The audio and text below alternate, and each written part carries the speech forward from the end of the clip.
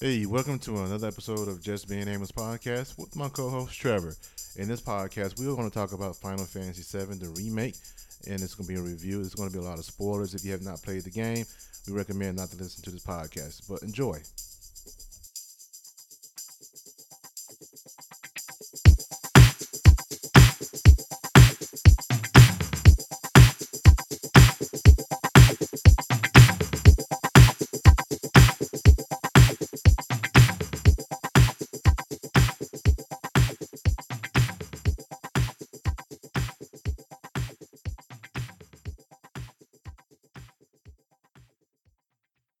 Welcome to another episode of Just Being Amos podcast with my co-host Trevor. Hello. Hey, how you doing, Trevor? I'm doing pretty good. I'm just surviving this crisis. Good, man. Same here, brother. Same here. So in this episode, we are going to talk about I think, in my opinion, it's probably one of the game of the year, one of the game of the year so far. I mean, Yeah, so far, and it's a top contender. yeah, so far, great reviews, for old fans and new fans. And the game I'm talking about is Final Fantasy VII, the remake. And I know I beat it the first time around. Good job. Yeah, and you beat it the first Yeah, time I around. finally finished it earlier this week. Yeah, so I mean, this is one of those games that we both was highly anticipating, because it took like 10 years since they announced it. Well, probably since they They announced it. yeah. And said, when it's coming out. I mean, they showed like a trailer of the first scene of the original, right? Right. And so I'm like, oh man, it's coming out. And 10 years later, we got it. During the pandemic, all things, right? Yep. Plenty of time to play it, baby. Plenty of Well, time. for those who don't have to go to work. Yeah. So yeah, plenty of time out, man, my friend. Plenty of time.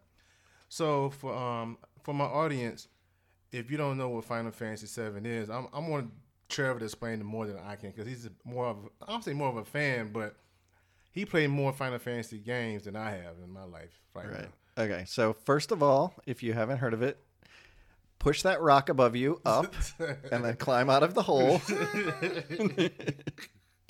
No, so Final Fantasy VII, the original version, came out in 1997.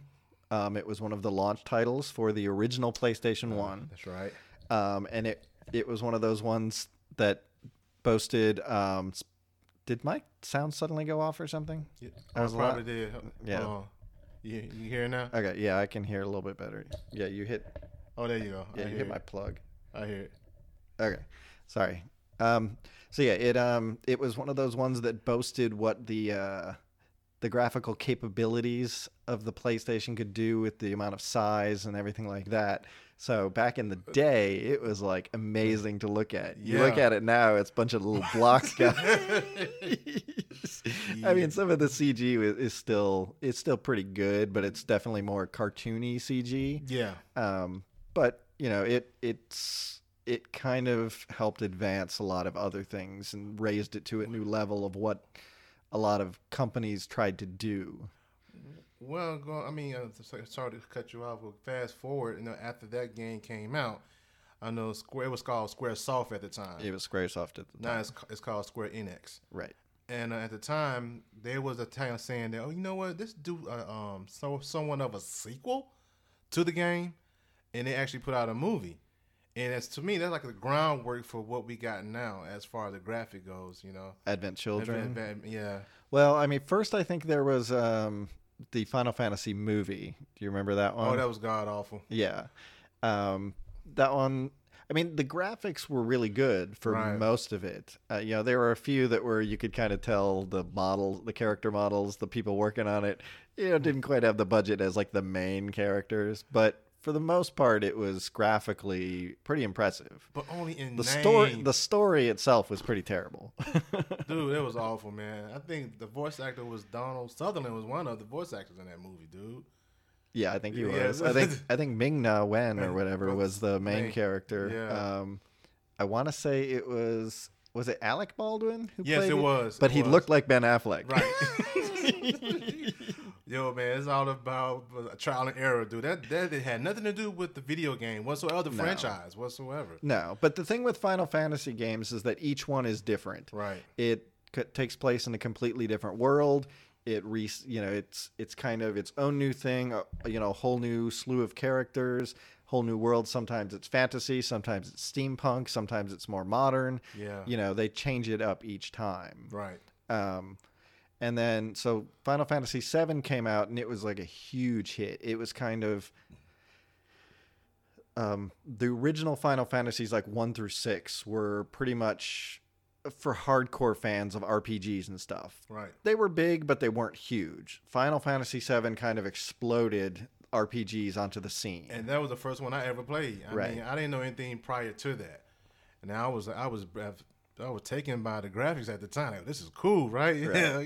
But like you say, look at it now, like, it doesn't age well at all. None of it does. No, the graphics don't. But but the story did, though. The story is still fantastic. It is. It's like some of the twists and turns, with the characterization of Cloud, and of course, the fate of Aerith and all that other stuff. Although, if you remember, originally she was called Aeris in the original version, but the Japanese version was Aerith, and so then it slowly transitioned to that, right? Which I like better than Aeris anyway. But Aeris.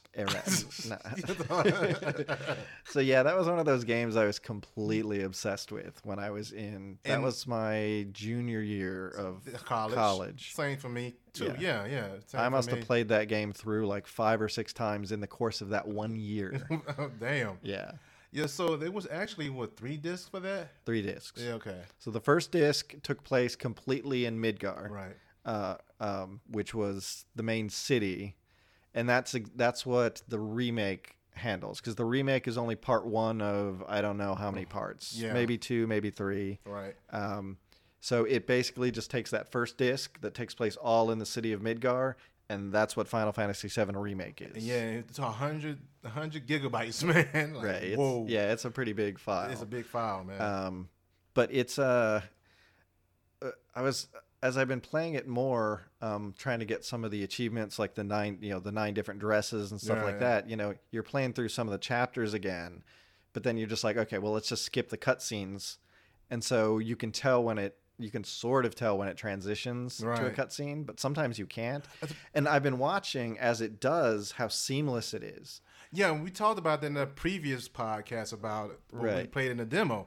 And not playing the entire game, you're right. It seems it just goes right into it. It's like it literally, it just like the camera kind of pans in or whatever, and then without changing anything, suddenly you're in the cutscene, right? And you're like, whoa, yep.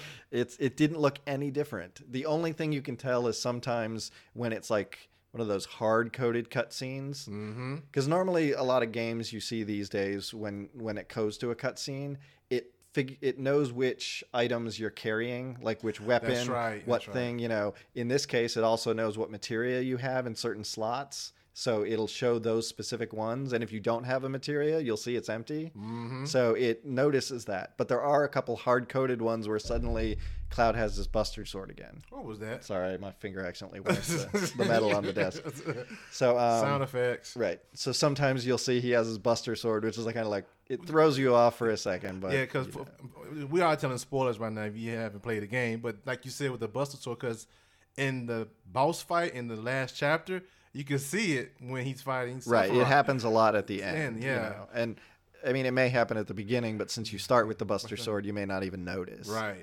So I thought that was pretty interesting, man. But I know when I first got this game, and I think we was talking about it, that as hardcore fans, we were sticking to the original story that was in the original game. Right. But in this remake, well, hold on. Let's talk about everything else. We'll get to spoilers later. That way, people who want to hear about our opinions and the battle system and stuff can do that before getting spoiled. Well, what you think about the battle system? Okay, so yeah, the battle system.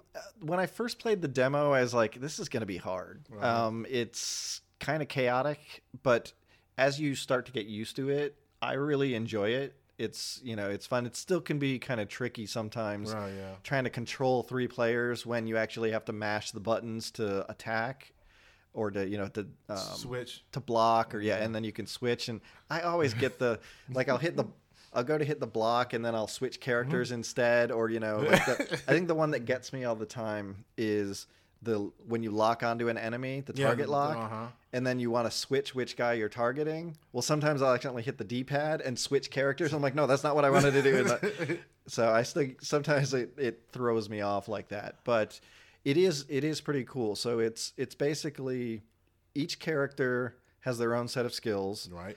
And essentially what you do is it's not like the normal RPG command menu that pops up and then, you have to wait your turn and then tell them what to do. You basically can just attack, and it's a bug flew across my face, okay. Man. I'm like, the hell was that? So yes, you're basically just hitting the buttons to actually attack as you go along, and then you can block to reduce the amount of damage you take dodge, or roll out of the way. But that I found that doesn't work too often. There's only certain things it works well with. Most of the time it's better to just dodge or block. Mm-hmm. Parry. Yeah. Yeah. Parry is the rolling one. But then each character themselves has their own special skill if you hit the triangle button. So Cloud's is Punisher mode, which allows him to become a lot stronger. He moves slower, but he's a lot more powerful when he hits. He does get trapped a little bit more in the swinging of the sword. Yeah, he'll swing a couple times, and you can sometimes get stuck in that before you can block. But when you do block, if someone hits you with a melee attack, he will counterattack, and it's a powerful counterattack. Barrett has like an overcharge attack, which is just like a cannon. Right, it's a powerful cannon attack. Tifa has like an uppercut, which is really powerful, especially late in the game. To me, man, I think she's one of the powerful characters, dude. Tifa she's fast and she's strong, so she's great for doing the stagger, which I'll talk about in a second. And then Aerith has the Tempest ability, which is kind of just a stronger like magic flying attack. But you got to hold the triangle to how to do it, though. To get a stronger one. You can just hit it, but so it kind of opens you up to a little bit of vulnerability because it takes a little while. Right. But and then with the spells, you have an ATB gauge, an active time battle gauge in this one. But what it does is you start out with you just have 2, and before you can use a spell, before you can use the specific abilities that are specific to the characters, which by the way you can get from the weapons that you get. Yeah, that's right. Each weapon has its own special ability, and then if you use it enough times while you have the weapon, you can learn it permanently, and then when you switch weapons, you still have it. There, so that's kind of cool, but you can't use that. You can't use spells. You can't use anything until you get at least 1, and then some of them cost 2 ATB gauges, so you have to like build it up, and you can only have 2 unless you use the limit break for that materia. Crap, what's it called? What is it? Refocus. Right. Which then gives you 3. So they're smaller, so it charges up faster, and now you have 3. Yeah, I'll get at the Cloud. But yeah, you have to get the limit break in order to do it. So I don't really use it very often. Because that's the difference. Because in an original, I think was it like you have to limit break in the command list, right? You also had it, but was it build up though? Limit break in the original Final Fantasy VII, they work differently for all the different Final Fantasy games. Yeah. But in the original Final Fantasy VII, it was the amount of damage you took. I thought so, but on this right here now, on the remake, it's how many times you hit the damn person or whatever. It seemed like to me it builds up every time you like. It might be. I thought it was damage because is it damage? Yeah, because when I was fighting the Hell House and I was using mostly Aerith, she was taking a walloping. Right. But Cloud couldn't hit the guy mostly, so I had to use her. So I kept healing her, but she got to the limit break like twice. I hate that fucking Hell House, man. He's a lot easier when you're higher level and you're playing on normal difficulty. Yeah. Man, he was a bitch. But yeah, he was one of the worst enemies in the game. Yes. So yeah, it's kind of a cool system. You be able to, you can do the block, you can do the attack, you can do special moves. I do wish the ATB gauge would charge a little bit better when you're not using a character, when he's not the active character. I kind of agree. It charges really slowly. Yeah. So you have to switch often, or you have to start getting more accessories. Like the first attack materia or the whistle wind scarf. Or the ATB boost material. Right, that kind of helps it go faster. Because that's what I did with Barrett. I put an ATB boost. Yeah, I put an ATB boost on him, And also for Tifa too. Yeah. Although Barrett, when you're using him, when he's active, he charges that thing Quickly. up fast. Yes. Because I use overcharge a lot too, and that helps. Right. Out a lot. That'll build it. But just like when you use his normal attacks, he'll just kind of shoot, and then his last shot is just kind of is a powerful one. Yeah. And that like is half a charge or something. Later in the game, I use him. I had a hard time. I had Aerith. Well, I'm kind of saying some spoilers, but Aerith and Barrett was in the building, and they separated. Oh yeah, that one that was one of the harder bosses, Dude, or at least that a was- long it was fight. long. I never got that guy to stagger. Me either. Right. So okay, so let's talk about stagger. Stagger was actually originally from, was it? I think it was Final Fantasy 13 2. With It may Thunder, have right? been in that. With Lightning. Yeah, or it may have been Lightning Returns. I don't Okay. remember which one it appeared in first. Right. Maybe it was Lightning Returns. Actually, a lot of the way this one is built off of the back of the Final Fantasy 13 games. Right. The style of play, you know, the attacking, the stagger gauge, things like that. Only it's kind of perfected it a little bit more. Right. So basically, stagger, what it is as you attack an enemy's weakness, you can kind of start to pressure it, which means you can now use attacks to kind of build up its pressure gauge. And then when the gauge gets full, it gets staggered, which means now it's down. And that's on it. And more vulnerable. Yeah. So that's when you can do like some major damage without I it counterattacking. think that was a plus for those games anyway, man. I like the stagger. I did not like it in Lightning Returns because I found it so hard to get a stagger on a lot of enemies. But in this one, it does work They better. improved it. As long as you can figure out their weaknesses, yeah. And that's good because you have a material that's called assets and you can see the weakness of it. Right. And that's a good thing to have too. I mean, Yeah, so once you get used to it, I really do like the battle system. I think it's really fun. And I'm looking forward to trying it out on hard mode. oh God. Because hard mode, all the enemies are going to be your level. And also, you can't use items. Oh, you got to use your magic and your items are abilities. locked, but I think also magic points don't naturally, or like when you sit at a bench, I don't think you can replenish magic points, just hit points. So it's one of those ones where you really need to conserve your Right. magic points as well. So everything is physical as far as attacks. For the most part, yeah, you want to save it for healing and use like prayer and things like that Yeah. instead that don't cost magic points. Damn. So yeah, it's Damn. but you have to have a mastery of the combat system in order to do that because you'll be doing a lot of blocking and attacking and counterattacks and stuff like that. Dude, So I'm looking forward to that one, dude. so it'll Sheesh. be fun. I know you. I'm looking forward to it. I know you. Looking Even though forward I to don't really like when games get too hard. I like to enjoy a game. I don't like to be frustrated by a game. I rage quit. I rage quit. Yeah. Because I did the Batman Arkham Knight like that. I had to stop playing the damn game, man. Right. Because it made it so difficult. I like to play a game, not be frustrated, man. That's the reason I'm playing the video game to enjoy Right, it. exactly. It's I'm doing it to kind of take a break from all the shittiness of the Yeah, right. I do. I'm glad I'm not the one of those guys that throw his fucking controller and the TV in the wall, man. yeah. I got control on that. But yeah, like I said, the stagger thing, I like the stagger mechanics. I like that in this game. And like you said, they did make some improvements in this game from the previous game. Right. Was it like that in 15? There was no stagger in 15. Oh, okay. Yeah, 15 was a little bit different, but the attacking, just outright attacking, right. was the same. Okay. You would attack, and you really only controlled Noctis in 15. Oh, okay. The other guys were there as support. Yeah, Damn. but he was the only one you could actually control. Oh, okay. He was the one who also had all the cool attacks, so you Of wanted to course. use him because he could do those like where he shoots towards it and he kind of does that blur thing Right. where he like transports. Yeah, the others couldn't because they didn't have that ability. That was his whole thing. Is he was born as this special, I still haven't got that game yet. yeah, as a special character, and you find out at the end what that means. Though it's not what you think it means. But, okay. So, but that one's a cool one. So yeah, play Final Fantasy 15 too. Okay. But yeah, this one's a lot more like 13. And the one thing I do find funny about this game is that, everybody's going on about how great Final Fantasy 7 is, 10 stars or whatever, Right, yeah, 10 yeah. out of 10 and, 9.5 out of 10 and 5 stars and all that other stuff.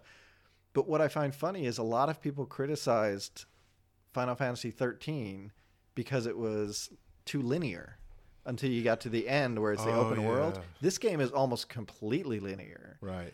You know, you except for the side quests, and chapter 14 is a lot more open. You can travel between the different sectors. Yeah. But for the most part, it locks you in an area, and you can't leave that area. That's true. You're right about that. It stops you. But the plus side is, once you're done with the game, what I'm about to say, you can actually do the chapter select. You can just go back and you can go back to the specific ones, but it still keeps you on the rails. That's it's true. Not like you can look around or anything, or suddenly play with more characters who weren't in the original scenario. You're still locked with everything that was in that scenario. Yeah, that is true. You're right about that. Right.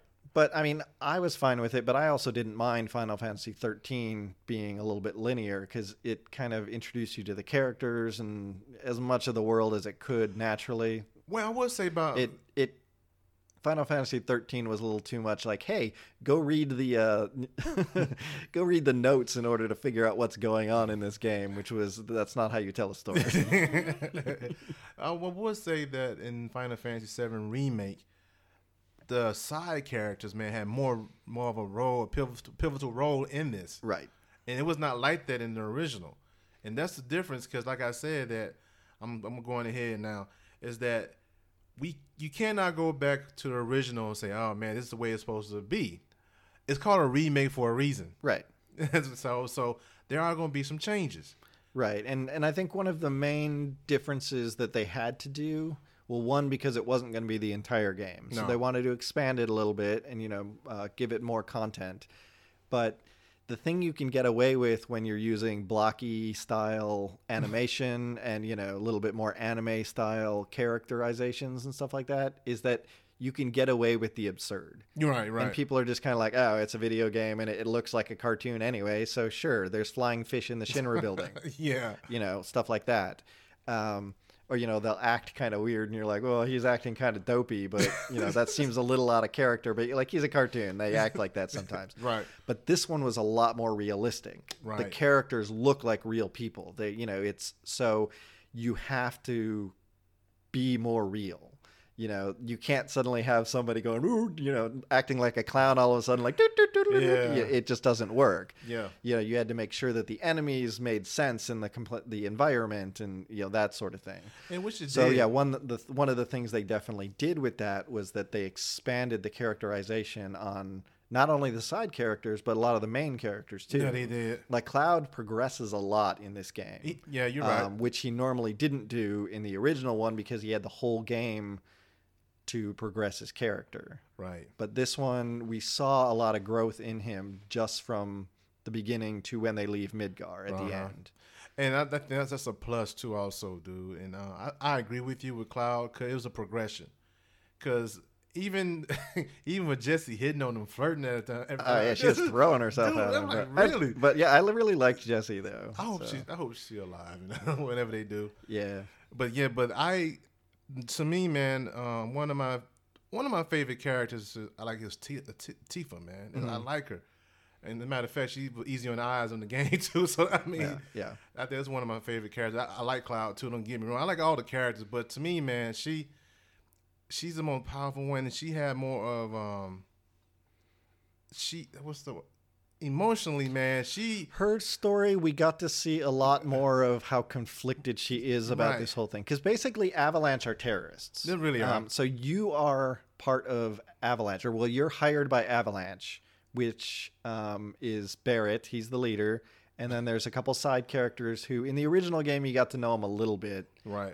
There was Jessie, there's Biggs, and Wedge. Yeah. Of course, every Final Fantasy game, they always throw a Biggs and a Wedge in there. Which, if you're a Star Wars fan, they were two of the characters. Well, Wedge shows up a lot, but Biggs was one of the main characters one of Luke's friends in the first Star Wars movie, A New Hope. Biggs and Wedge were his two wingmen when he was going down the trench run. Oh, that's true. That's right. So that because there's a lot of references to Star Wars in the Final Fantasy games, with like they love some Star Wars. Yep. There's always a Biggs and a Wedge. Yeah, because in her dialogue, man, back and forth, and like you said, Avalanche is a terrorist group. But then when they get to the building and they see these people working, it's just not the soldiers and stuff like that, the Turks. Right. And she said these people are actually making a living And that's what you're talking about, the conflict she has with that. Right, because it's their goal is a just goal, because basically what Shinra is doing, Shinra is a company, right, and they've gotten really big to the point where they've kind of taken over the government, because what they do is they suck the life force out of the planet, climate control, right, which turns it, this is very it sucks the life force out of the planet and then can be used as power, right, for powering electricity, powering all sorts of stuff. So that's what they're using, but by using the life force of the planet, they're basically killing the planet, right, at an accelerated rate. So and so it's the theme of Final Fantasy VII in general was life. That was what the creator of it, when he originally made it, that was what his theme, because I think he said his mother had passed away shortly before he started coming up with the concept for that. So he had been thinking about life and death and stuff a lot, and that was where this one came from. So definitely the planet itself is alive. Oh, yeah. And they are basically killing it by sucking the life force, which when people die, their souls go into the planet. So, it's kind of the whole... circle of life. Yeah, exactly. So circle of life. Yeah, the people die, they feed the planet. Right. The planet then produces more, that sort of thing. Only this is like actual. You can see them as like wisps of green and like souls and whatever going into the planet. And so they're just in that they're trying to save the planet, but at the same time they're bombing reactors, which is getting people killed, it's hurting people, it's destroying property. So it is a terrorist organization. Mm-hmm. So you can see how it can be very conflicting for someone like Tifa, who she wants to fight for the cause, but she doesn't want to hurt people. And then the more she gets involved, the more she realizes that there's some people who work at this company who are just trying to do jobs. And Barrett will justify it as, well, they know they're working for evil. But it's not always that's black and white. That's right. Yeah, and that was because Barrett is he's a blowhard, man. Barrett is very unfortunately, in the original Final Fantasy game, he was a little too much of a black stereotype. Yeah, he's a little bit better in this, but because he's so headstrong and bullish and very like always shouting about saving the planet and blah blah, you couldn't really change a whole lot without changing his character completely, which, Yeah, he's cursing more in this one than the original. Well, everybody did. Yeah, they did, man. Like, wow, I was just noticing that, like, even Cloud said, bitch. She said, damn. Like, okay. Yeah, well, one of his moves, like I was saying, I think it's Infinity's End or whatever, when he does it, he's like, take this, asshole, like every time. That's like what he says when he does it. So, or at least maybe that was just at the end when I kept using it. Dude, it's just, I would just like, well, really, they're doing a lot of profanity in this one, dude. Right. But, so yeah, it is nice. It's like they have Tifa, who's very conflicted, and we can see that a little bit more, and we can understand her conflict. And then I like Aerith is one of my favorites. Right. So I liked how kind of flirty and just kind of...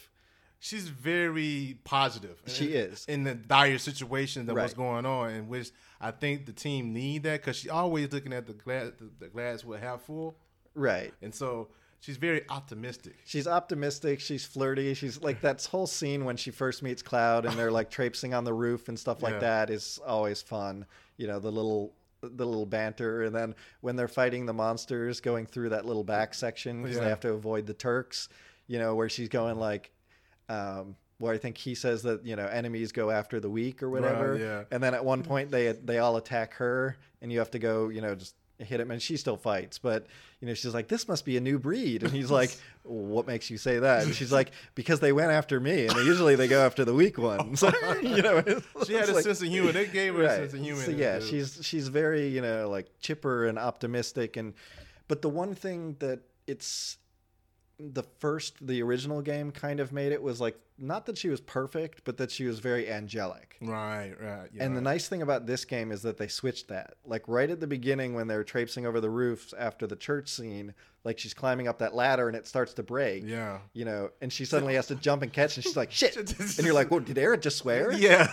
And, and she'll do that and she'll be like, that sucks. Or like later when she's talking about Hojo, she's like, I really hate that man. Right. It's like stuff like that where it's like, she's more of a rounded character. She's not just this perfect angel. You can see that, she's optimistic and she, She looks forward, and even though she knows some things are bad, and there's a sense that she kind of knows what the future holds for her, or knows more than she lets on, she still always tries to be positive about things. And I think that was a nice dynamic for her for Cloud's character. Well, I think she's really ideal for character, Cloud because she pushes him to kind of come out of his shell. Yeah, and it works out fine in the game. Because like you said, for him, it's more progression, man, because he left his town to become a soldier. And, you know, a soldier's supposed to be the elite of the Shinra army, isn't it? Yeah. Yeah, so... And the thing I like so much about this is that they are showing images of the bad guy, which is Sephiroth, right? Right. And that's never was in the original. So you see flashes, and he's seeing his man in front of him because Sephiroth he's supposed to have been like the biggest, baddest soldier out there, right? Right. And all of a sudden he disappears. Well, 5 years ago he suddenly went mad, and slaughtered and burned down an entire village, which was Cloud and Tifa's home village, and then just disappeared, and he was presumed dead. Yeah. So Cloud actually having like flashes, and he trying to figure out, is this mind playing tricks on me or he's really there, and you kind of figure as the game progresses that he's there. You know, because on those, what was the thing? The whispers? The whispers. Yeah. I think someone's actually like test subjects, wasn't they? They might be, but there's in the original game, there are the clones, which are the test subjects, and they all have those tattooed numbers because I think there were like 50 of them or something, maybe 100. I don't remember the number, but they were all Sephiroth clones, and they were part of Hojo's experiments to recreate Sephiroth. That's what they were. But of course, they're all just kind of mindless zombies, but they can still act a certain way because they have Genova cells in them. Right. And, which gets more complicated than even the remake gets to, because that's later in the original game. Right. But we do see those clones with the tattooed numbers and stuff. And those tend to show up when Sephiroth does, which to me, it suggests that that Sephiroth can manifest himself from them. Right. Kind of like in Advent Children when Kadaj suddenly became Sephiroth. Right. Because he was a clone of sorts of Sephiroth. But it's that type of thing. But yeah, in this game, we didn't really learn much about Sephiroth. We heard about him in passing, mostly through Midgar, but it wasn't until you got to the end of the Shinra building, near the end of your time in Midgar, that Sephiroth suddenly became an active thing, participant. Yeah. That suddenly we were like, oh shit, there's his sword. He just killed somebody. So he's around. That's a long sword, man. We don't actually meet him until much later, but we now know he's a significant player. But in this game, right in Chapter 2, right after that first bombing, he suddenly shows up on the streets and leads Cloud down this back alley. And that's what I'm talking about. That was never ever in the original. He keeps popping up every now and then to kind of, play mind tricks with him. And yeah. But then the mind trick stopped because he actually showed up when all of them were together. And when they saw him walking on the walkway towards the thing. And he was there. Right. But that may not be him. That may be one of the clones manifesting itself, because that's what it seemed to suggest at the end. Right. After the building, when Rufus shows up around that time. Oh, I hate that damn dude. Yeah. That damn. So there, it expands more on that. It expands more on the side characters, so we really get to know Jesse and Biggs and Wedge a lot more. So you really feel for their fates, even for the NPCs. Yeah, they had a long conversation with Cloud and the rest of the group, like Marlene, not the older woman. Oh, Marley, yeah. I don't even know if she was in the first one. I don't remember her. She was not in the first one. That's what I'm saying. They added more characters, and they had more of. You spoke to them more than the other NPCs in the original. Right. So they kind of helped root things so that when the plate was dropped, when you blew up these reactors and people's lives were affected, like the train suddenly stops. Now all these people are stuck. They can't get home, or, they can't go to work the next day, or, it just kind of throws their whole lives in disarray. you see the impact. When the plates dropped and now people have to escape and a lot of them are dead and the rest of them are like, well, that was my home. I'm missing, where's my buddy? I don't, you see the impact of these things happening. And the crazy part, when you're passing by those NPCs, you hear the conversation they Right, have. yeah. Now, that was pretty new, too. Yeah, which is nice because you don't have to go and talk to everybody, Right. but as you run by, you can hear what they're saying, and they'll show it up on the little screen just in the corner. You can see the conversations flashing. It's funny when you pass someone and say, hey, Tifa, how you doing? I'm like, really, dude? Yeah. Oh, that go to Merc right there. There's stuff like that and whispering. And one thing was one guy was like talking to a woman. So what you doing tonight? I'm like, what the hell? Yeah, I'm sure there's a bunch of, if you stick around in certain places, I'm sure you'll hear certain conversations. Like in the Walmart marketplace, Yeah. man. That was ridiculous. Time a dude was puking his guts out. I said, you don't be looking over here, dude. Like talking shit like that. I'm like, okay. Yeah. And that's the difference, man. The interaction with the NPCs and just the whole experience of it. It feels more like a real world. Yeah. There's other people who aren't really necessarily connected to you. They're just kind of around, but you overhear their conversations.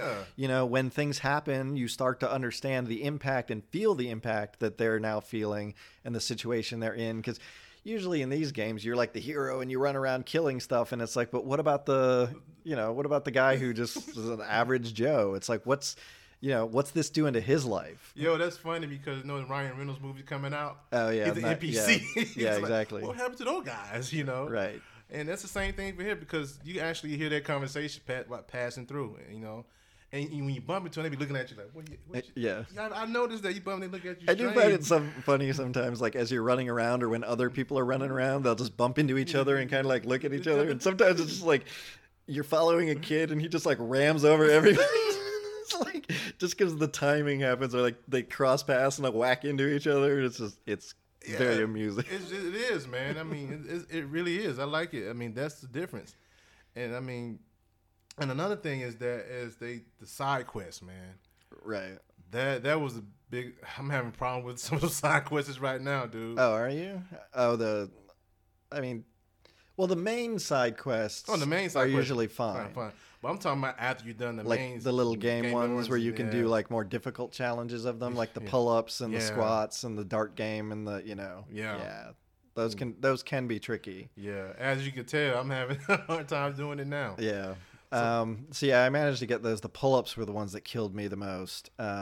Squats was no problem. I was pretty good at that one. It took me literally 5 to get all 3.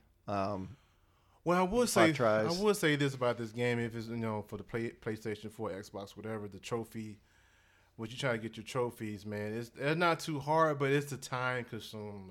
It's the time you got to do it. It was like gonna take 2 or 3, 4 plays to do it. Right, because there's like 4 of them that are specific to hard mode. Yeah, the hard so mode. You can't get them unless you play hard mode. And I do not like the hard mode on most games, man. Right. We just said it earlier. I just don't like it. But there are some other ones, like there's a scene, if you've played the original game, in the wall market, you need to get a nice fancy dress. Yeah. Because Tifa and Aerith and then Cloud is going to dress up as a woman to go into the mansion. Right. And so in this game, depending on earlier choices, each character has 3 different dresses. Right. And depending on what you do in the game will determine which dress they're wearing. And one of the trophies is get all 9 dresses, which means you have to play the game the first time through and then go and chapter select and play those chapters again, doing the different choices or not doing quests or only doing a certain number of quests. And then you slowly get all of them. So that was a little time consuming, but man, that's a lot, dude. Yeah. But it's a good game, man. I really enjoyed it. Now we already said a little bit of spoilers already for the game. Now let's start talking about the difference in how they ended the game compared to the original game, man. Right. Now in the remake, they changed up the way it ended by the battle between Sephiroth and the group. Right. It was a big difference in that right there. Because as we've said, Sephiroth didn't even appear at this point in the original game. He did not. It was at the last disc.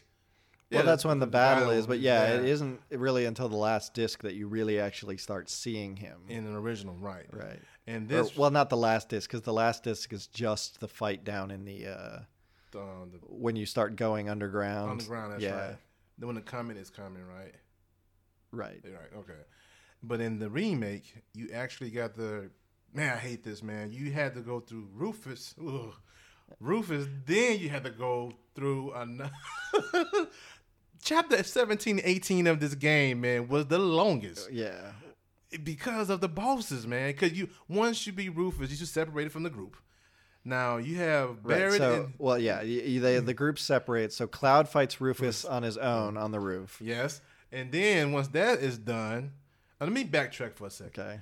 No, once you get to the building, Sephiroth kills the president. And in the twist, he kills Barrett, right. which was not in the original. Right.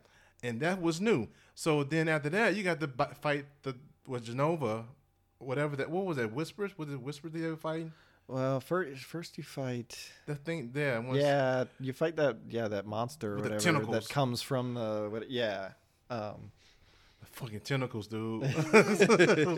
Yeah, there was that one. Then you had to fight Rufus. Then once you got to fight the machine with Barrett and Aerith. Yeah. And that took forever. Yeah. And then that thing was just tough. You could not stagger that thing. Dude, once you get in the sights when they do this cannon and then it shot the fire, you couldn't go nowhere. It trapped you right there. Right. I'm like, this is some bullshit, man. Yeah. Well, at the end there, luckily I was hurting it enough. Yeah. And they're like, we have no cover. We have to charge. I was like, firing everything I had. I managed to get him before. Dude, I died like many times playing that thing, man. Yeah. So you had to deal with that, and then after that, then you finally get to the I guess the clones, the Whispers. They kind of came together, and you finally the Arbiters of Faith, yeah. Which I found that kind of like weird. I want to okay, show. So let's start from the beginning. Yeah. Okay. So one of the things that other than Sephiroth showing up, one of the things that is really different about this game from the original is that the first time you meet Aerith, there's suddenly these ghost-like wraith things. Right. Basically, they look like a bunch of, hooded figures without feet or whatever, and no faces. It's just black inside the hood, flying around. And they're just kind of flying around her and kind of annoying her, and then they kind of force her to run away while you're having a conversation with Cloud, and that's the first time we see them. And then they come again later and they start attacking, Barrett's group before they're going to go on the second mission, and then they show up when you meet Aerith in the church again, and they just kind of times. Well, yeah, and then they just kind of start popping up all the time, and you're like, what is going on here? And then on top of that, every now and then in the original game, Cloud would get like these like headache things where suddenly he'd grab his head and he'd start seeing flashes of the past. Right. Because Cloud doesn't really remember who he is. Mm-hmm. And we learn about that later in the original game. But it's the same here, is that Cloud is kind of an amalgamation of two people, but he doesn't know it. That's right. And what every now and then when like the Sephiroth things happen or someone mentions something that triggers a memory in his head, he'll get that flash and usually he'll have a flashback. But every now and then we suddenly see what we know if you've played the original game is a flash forward. Mm-hmm. Like he'll suddenly see something that happens later in the game. It'll usually just be a hint or something, but if you've played the original game, you'll know what it means. Right. And that happens from time to time, and you're like, "How is he seeing the future?" And then these wraith things, which we learn later when you meet Red 13, he tells you that they're called Whispers. And basically, what they are is they're arbiters of fate. So what you start to realize is that, like, when Barrett gets stabbed, as you mentioned, because you didn't say that he was still alive, you just said that he was stabbed. You thought he was dead. So he gets stabbed. But you're like, holy shit, did they just kill Barrett? This is really different. Yeah. But you see one of the wraiths go in him when he gets stabbed, and then it comes out of him, and he's all healed. He's fine. It was not his time to go yet. Right, because what we learn is that, I don't know if it's a time thing, if we're in a time loop, or what it is, but basically these things act to preserve fate, the destiny, the future that's supposed to happen, and they will interfere if something is about to change the course. So, for example, that beginning that we talked about with Aerith, Right. it keeps her there until Cloud shows up. Then they have their conversation, but then the conversation starts to drag. So that's when they start attacking and, makes her flee because they had to cut that conversation short because that's not how it originally went. You can't have them, interacting for too long at that point in time. Right. But you do need them to meet because it's important for later when he falls in the church. And then when we see them attacking the Avalanche group, and they seem to be targeting Jesse specifically, you're like, why are they targeting Jesse? What's so special? And then you realize later, in this scenario, usually in the original game, Cloud went on the first bombing reactor and he was paid to go on the second one. So he was fine to go on it. This time Barrett says, we're not paying you for the second one. You're done. Yeah, See you. did. Yeah, so what it does is it targets Jesse, injures her leg, which forces them to have to get a third person, which is Cloud. Oh, right. So now he's on the reactor. So fate intervened, so he went with them. And then later, with Aerith in the church, it makes sure she doesn't fall to her death. When the railing breaks, it gets in Barrett to make sure he doesn't die when Sephiroth stabs him because he's not supposed to die then. That's what they're doing. Wedge tries to interfere at the end, and they drag him away because he's not supposed to interfere. That's not how it's supposed to go. And that's the difference in this game than an original game. Right. So it's like there was already, like the original already happened in a different timeline, or, and it's trying to keep the events to stay the same. Right. And then at the end, Sephiroth and Aerith both start pointing out that if we go into this vortex to fight destiny, to fight the arbiter of fate, what's going to happen is you don't know what the future is going to hold on the other side. Yeah. Because if you defeat fate, then they're not going to interfere with anything. And that was the crazy part, man. After you fight them and you defeat the whole thing, you see Zack. Now, for those who don't know, Zack in the Final Fantasy VII lore, he's actually is Aerith's boyfriend. Right. He was Aerith's first boyfriend, and she mentions him from time to time. Right. I don't think she ever gives him a name. No, she doesn't give a name, but you kind of place it together, who he is. Right. Because the one time she normally does tell you when you're sitting in the playground, it kind of goes to his flashback, and he sees her mouth it, but you don't hear her say it. Right. And then he starts getting that headache. Which also is a flash, like maybe he already knew what she was going to say, right? Because it's happened in a previous timeline. So once you beat the game, you see Zack actually. What's so funny is it was a Steel by Steel from Crisis Core, which was a game for the PSP system, right? Right. When he was going up against the Shinra army. So basically, what happened was after. Zack was the soldier first class that Cloud is now. That's who he was. Cloud didn't make it into soldier. He was just one of those normal Shinra soldiers with like the anonymous face masks. Right. That's all he was. He was just a regular, infantry guy. He went on the mission with Sephiroth and Zack to his home village. That's right. But he kept himself hidden the whole time except to his mom. So when he says to Tifa that it's been about 5 years since they met, she goes, huh? And it's because she doesn't remember him being there because he didn't show himself there. It was Zack. But the story he tells was that it was him because after that happens, he and Zack get taken by Hojo and they try to use them for this Sephiroth clone project and put them in experimental tanks and that damn Hojo, man. Infuse them with Genova cells and with Mako. And so Cloud gets Mako poisoning because he's never had it before. And so finally they escape like 5 years later, and Zack drags him back to Midgar. And as he's going, Cloud is just kind of in this vegetative state. Yeah. And as they're going, they get caught by a whole bunch of Shinra soldiers right outside the city. And Zack goes to take them on themselves to protect himself, to take to protect Cloud from them. Right. And what I find funny is in the original game, it's just like one or two soldiers and they shoot him, and it's like, wow, he went down easy. But in this game right here, but if you play Crisis Core, it's like thousands of them. They just keep coming, and the end of that game is so spectacular when he goes out because it's a tragedy. It really is. because you're fighting them and you're like, it's like Guts from that Berserk movie where it's like he fights the 100 guys and just takes them out. That's what it is. And they just keep coming and keep coming. Yeah. And then you keep you just keep fighting until eventually the screen just fades to white, and to kind of be like, well, they overpowered him eventually because there were thousands of them. There was no way he was going to win this fight. Didn't matter how strong he was. And so what they did, and once that game right there, then in remake, they show that scene, and you're like, oh, we're seeing scenes or Zack's death scene. Only all of a sudden it switches. And he's now carrying Cloud, and he seems to be alive. Right. And he's going to go to Midgar. Right. And and they were passing by Cloud and Aerith at the same time.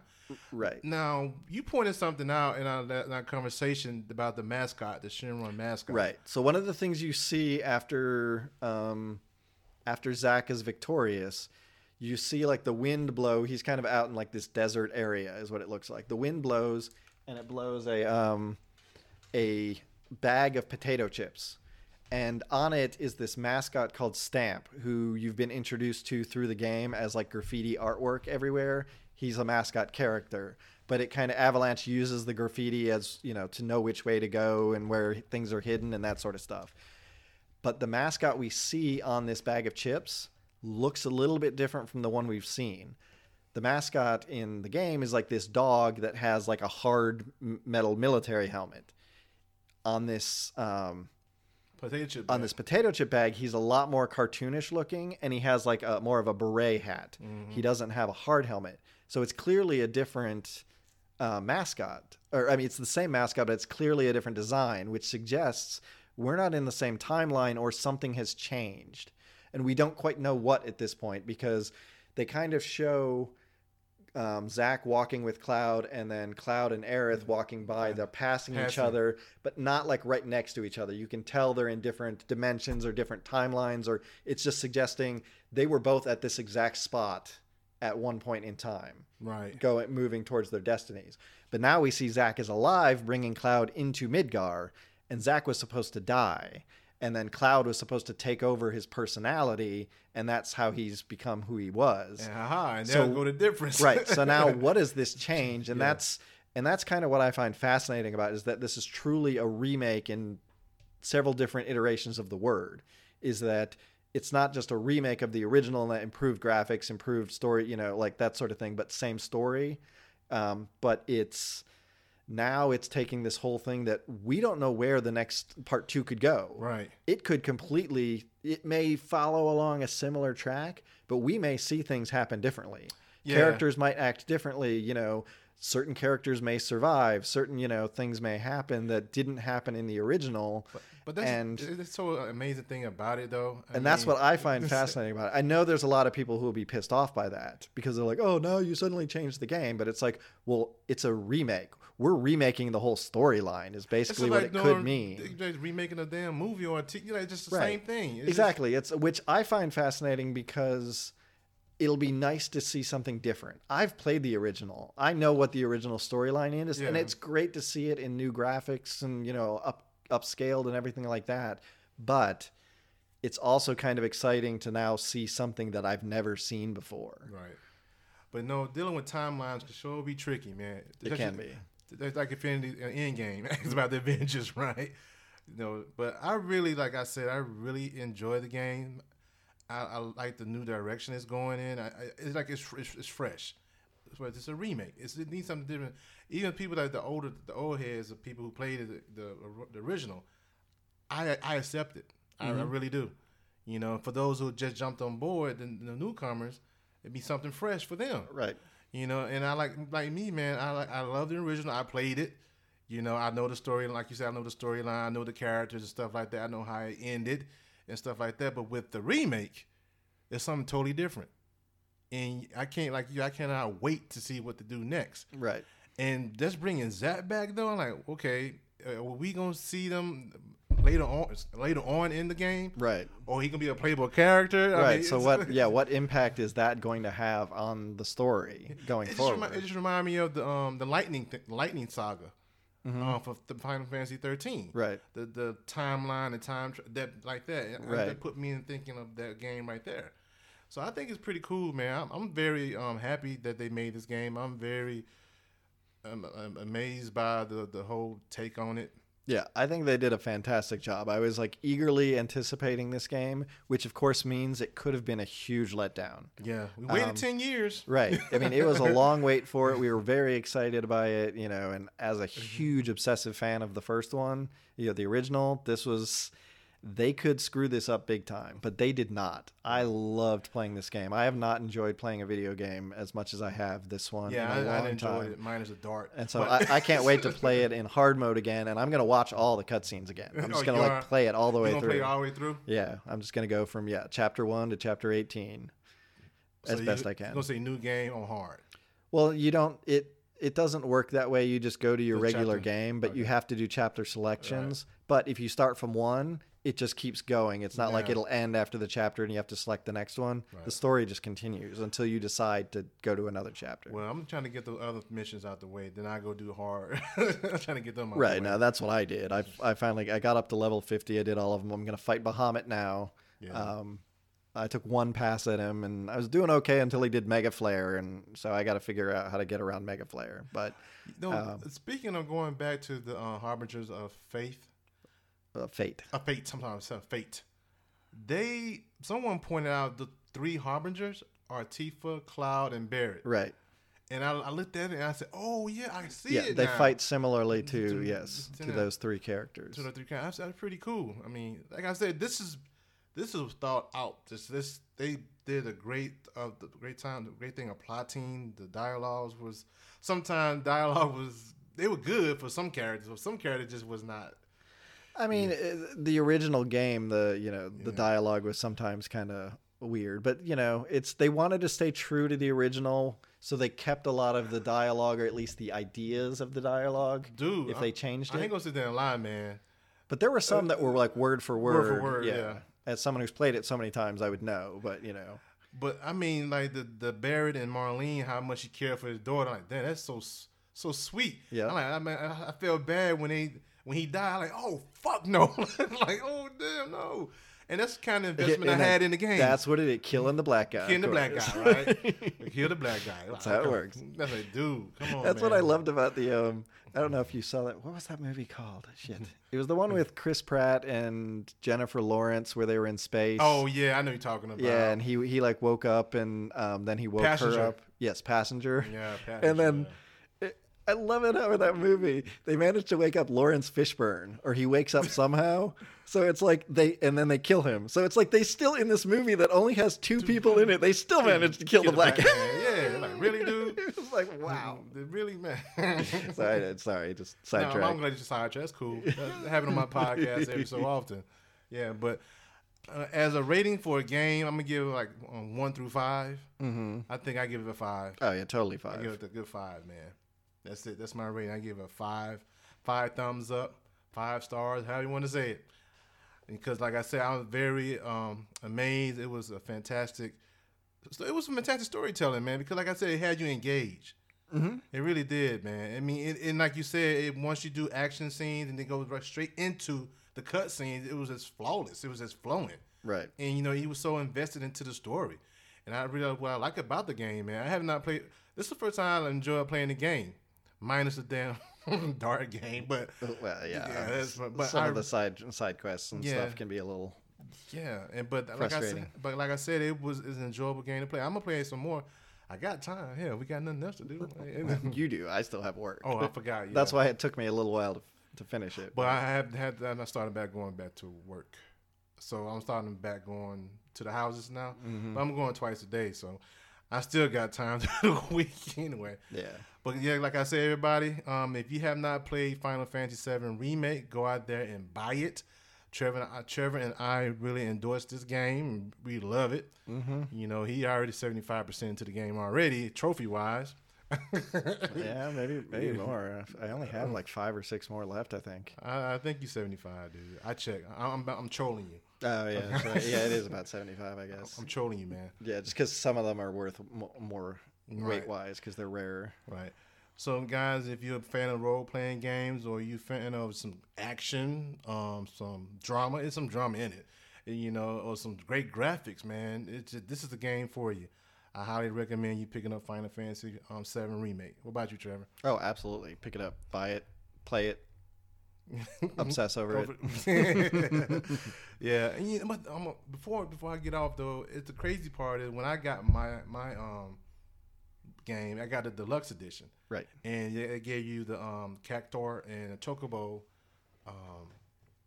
material For the summons. Mm-hmm. But if you got the other one, you get another one. You get 3 of them, and you get the Cactuar, Chocobo, and the Carbuncle. Yeah. Well, there were a couple different types. It was like I think you got all of them if you bought like the super deluxe version, like the one that came with the statue and everything. Yeah. You got all of them. You got Carbuncle, Chocobo, and then Cactuar automatically came with it. Right.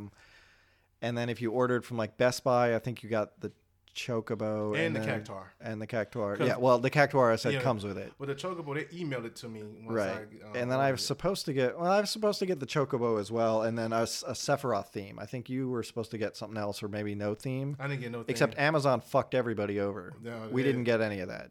Did you ever get the theme, the Final Fantasy theme? From the demo, yeah. From the demo, okay. Yes. Yeah, you just go download that if you've downloaded the demo. Okay. But yeah, no, Amazon screwed over everybody who pre-ordered it and were supposed to get those codes. They didn't send them out. And then if you ask them about it, they're like, we don't know what you're talking about. You know, we didn't have that. You're going to have to contact Sony about that. And it's like, Sony doesn't have control of that. You guys have control of that. You were supposed to send us the codes, but they dropped the ball. And so they didn't have anything. So because of that, I'm like, double thinking whether I'm ever going to pre-order anything from Amazon again. I always do mine from Best Buy? There isn't anything in the Saints Row the third remaster. Right. But I went ahead and I ordered it from Best Buy anyways. I said, fuck Amazon. I'm not getting it from them. I will only buy my Blu-rays and DVDs from Amazon. I won't buy my video games. I buy my video games from Best Buy because I'm a reward member. I get points. Right. So that's the reason why I do it. But anyway, so Trevor, how can people reach you on your social media? You can get me on Twitter at Toshiro no Ronin. And you can check me out on Instagram, Facebook, Twitter at Just Being Amos. Also, check out justbeingamos.com. I hope you guys enjoy the podcast. Peace.